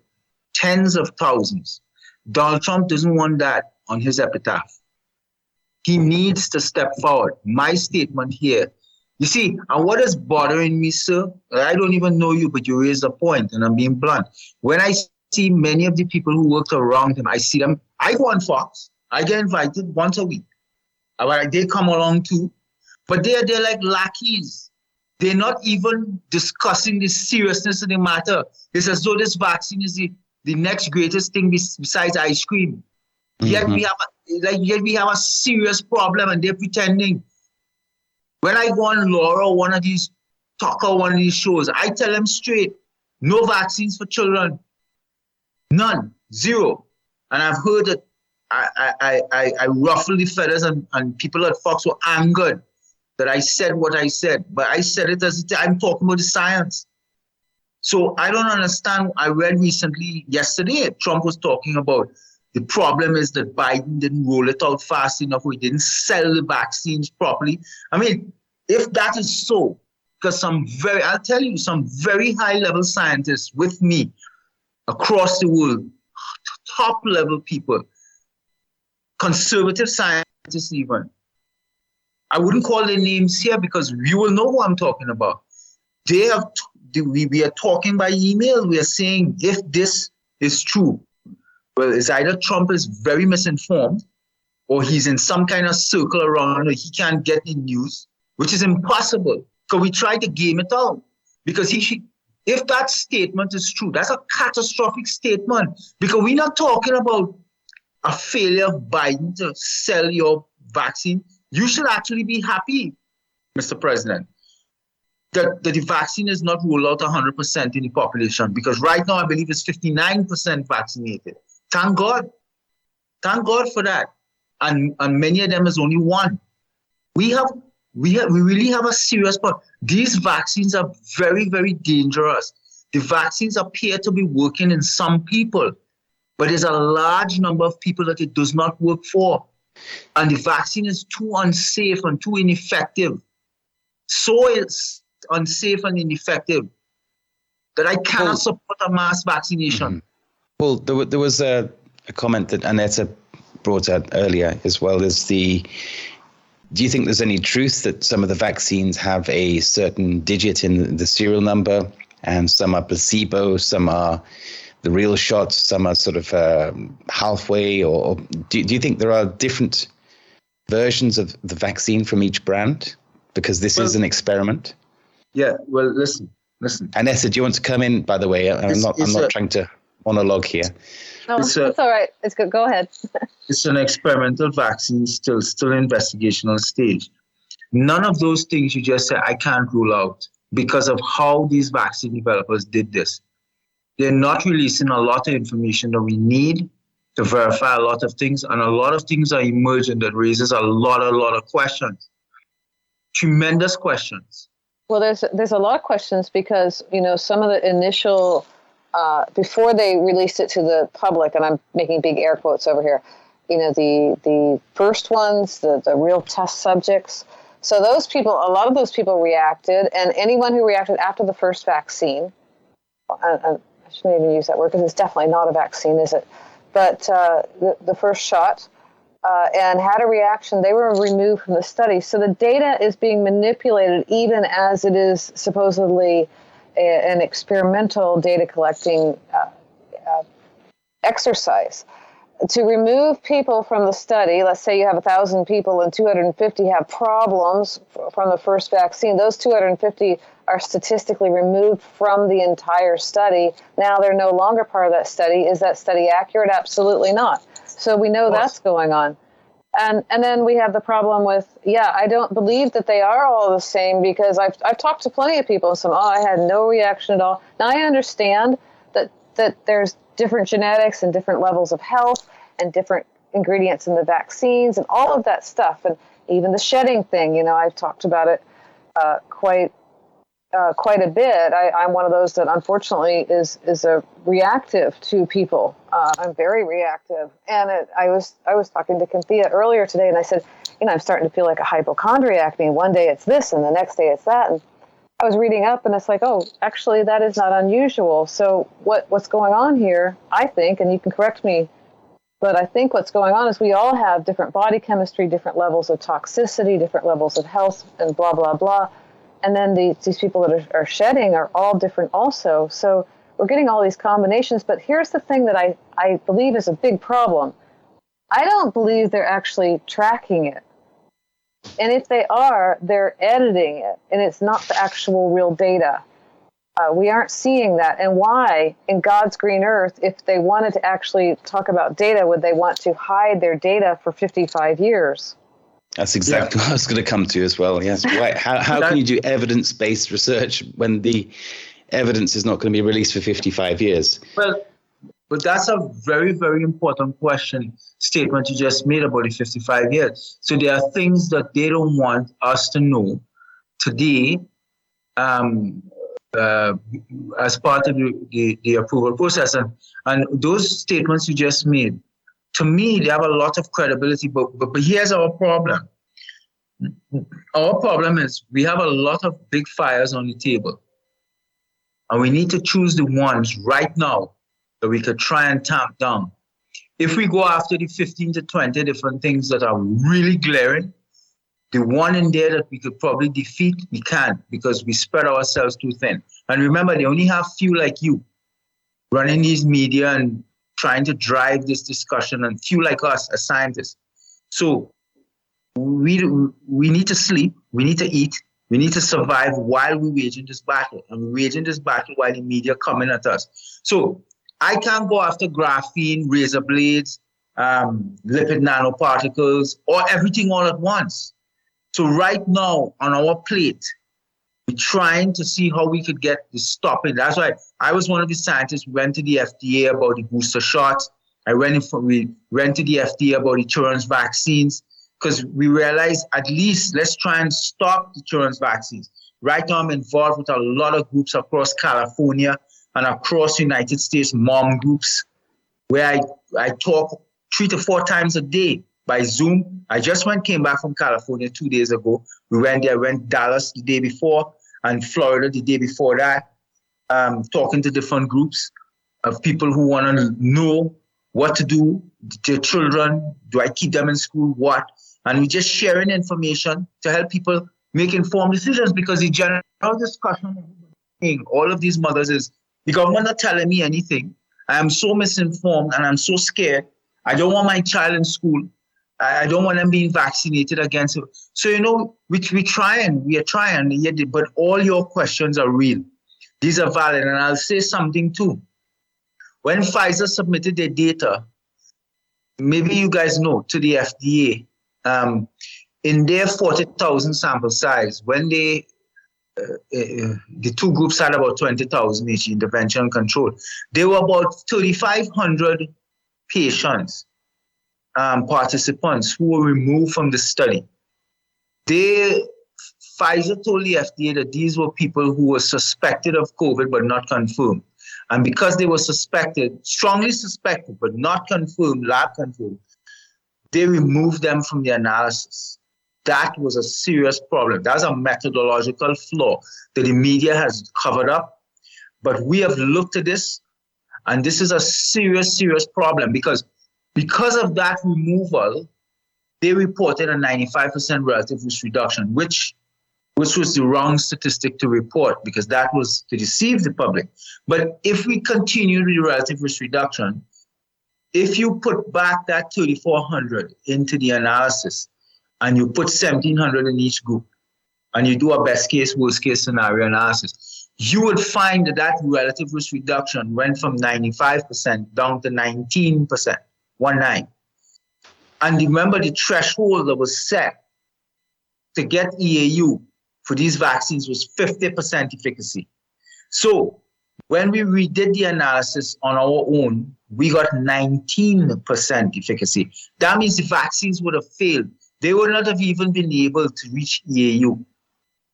And Pfizer removed those participants. And by removing them, they were able to generate this 95% number. So there are so many wrong things. Not only that, they stopped the studies early and unblinded them.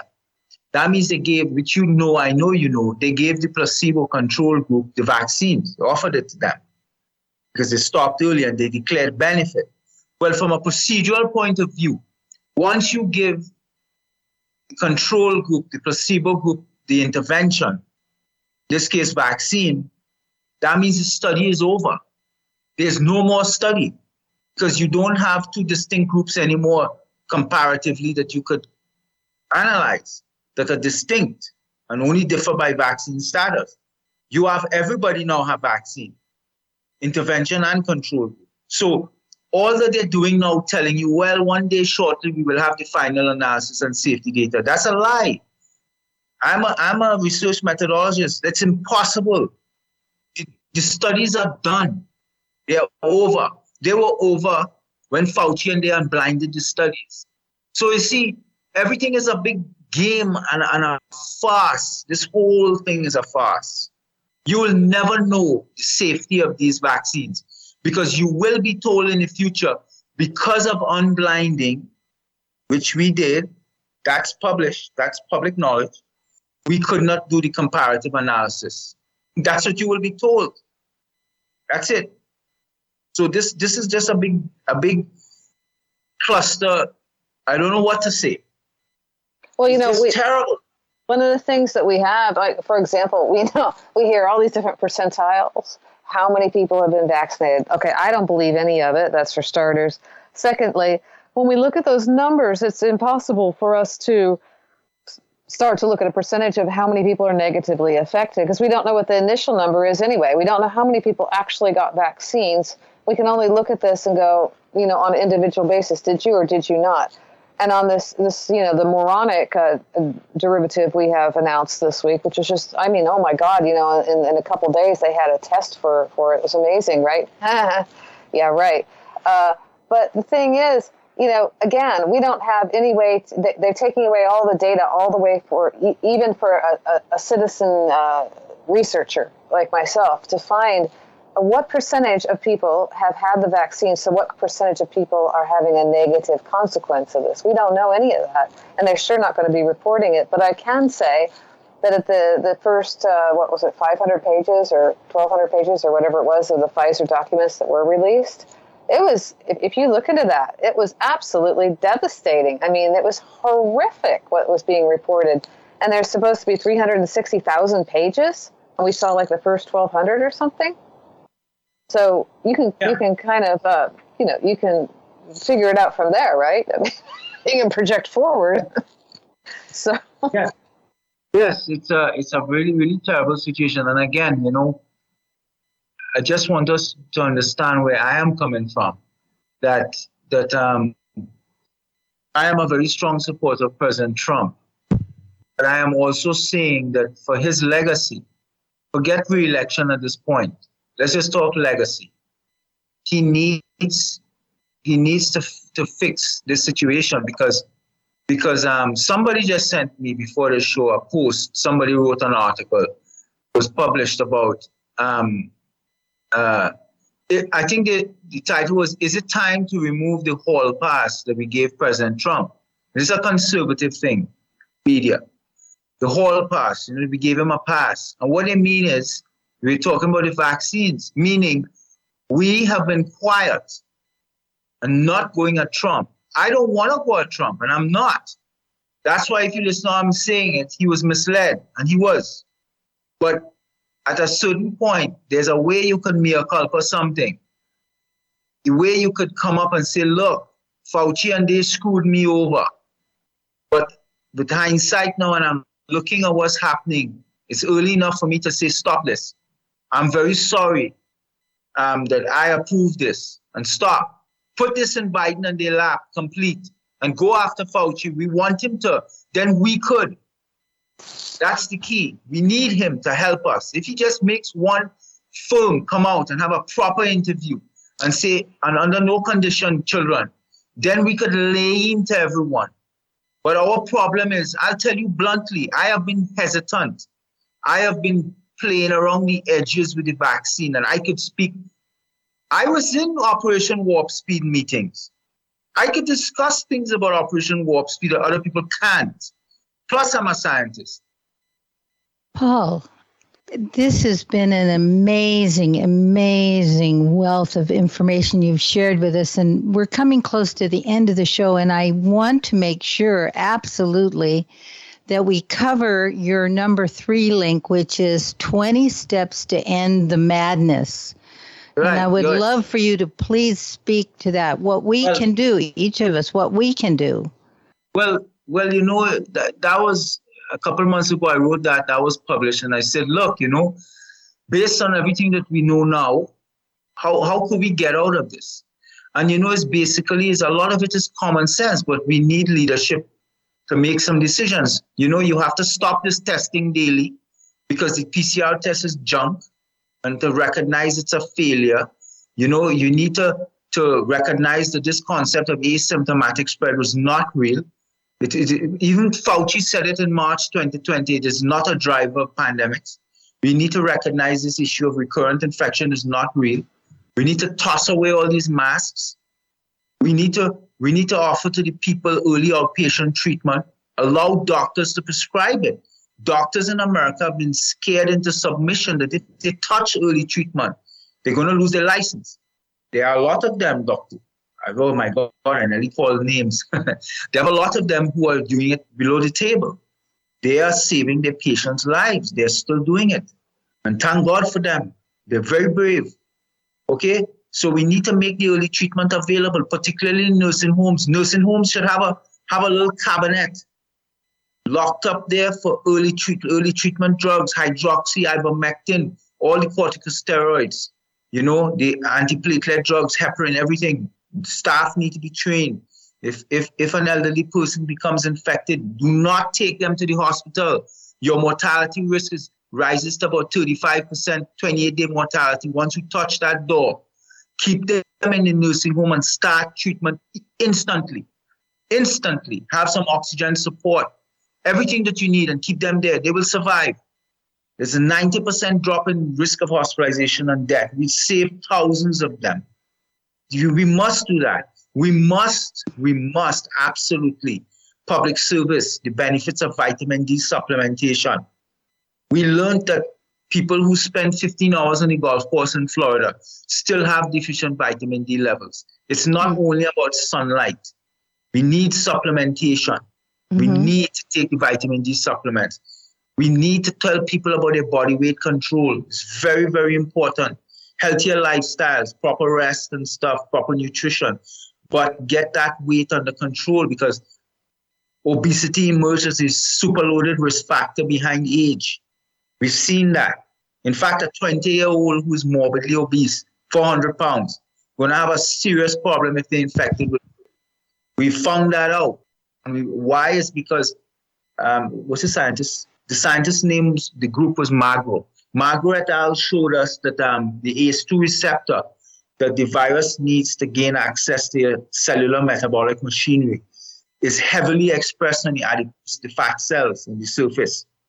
It's heavily expressed in brain tissue, the testes in males, the ovaries in females, but fat cells is a principle, and the endometrium in women. So these are the things. We need to be able to open schools fully and let children go to schools with no restrictions, no mask, no child, none in America. In the world should be masked. Masks are devastating. They're toxic. Paul, I really love that you are so focused on the children, and I'm thinking about these parents that have gone to the school boards and they're speaking their mind. And I'm wondering if in your documentation of 400 articles, yes, if there isn't a more condensed version that could be put together that could be handed to the schools, or is it the whole? Well, I can tell you, if you look at the 400, it's 403. They're separated into 5 sections. So you have to scroll down. The first one is lockdowns, but if you go down, then it should be school closures is the second subheading. So that showed all of the studies that show wherever a school was closed. Fantastic. I love it. It played no role in fact, there was no difference. In fact, children had no greater infection in school. I mean, the research is so fascinating. The research shows that the median age of teachers in America is 41. And teachers don't even know this because the union has screwed with their heads. The school is the safest place for a teacher. In fact, adults need to know that you want to be near children. We have research that shows us that we looked at households where they had adults, grandparents, adults with children, and just grandparents and adults, no children in those households. And we found that the households that had children in it had almost no instances of infection in the adults and grandparents. Wow. Children protect the elderly, and I'll tell you why, and you'll understand what I mean. And these kids were going to school in different countries, and I'll tell you why. Look, I have a very sophisticated, nuanced way of looking at things because of my training. So I'll say it like this way. I had a hypothesis, and I wrote a paper last year that said by closing schools, primary schools for children, we killed many elderly. And when I wrote it, a lot of people got into it and said, well, Paul, are you crazy?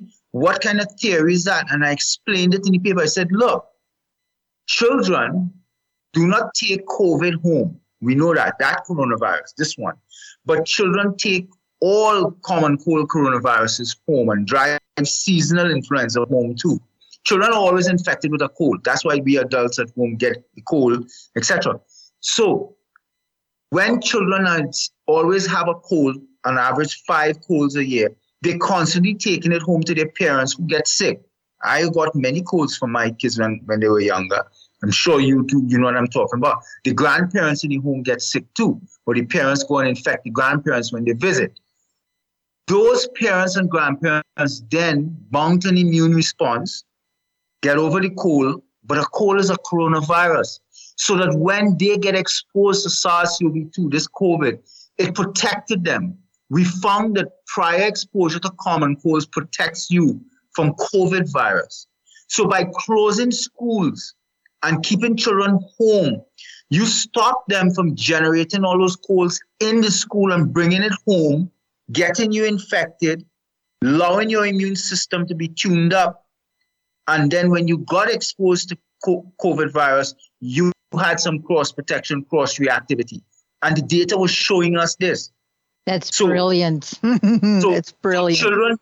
Children do protect adults. So you thinking that keeping children away from you, actually no, when children get COVID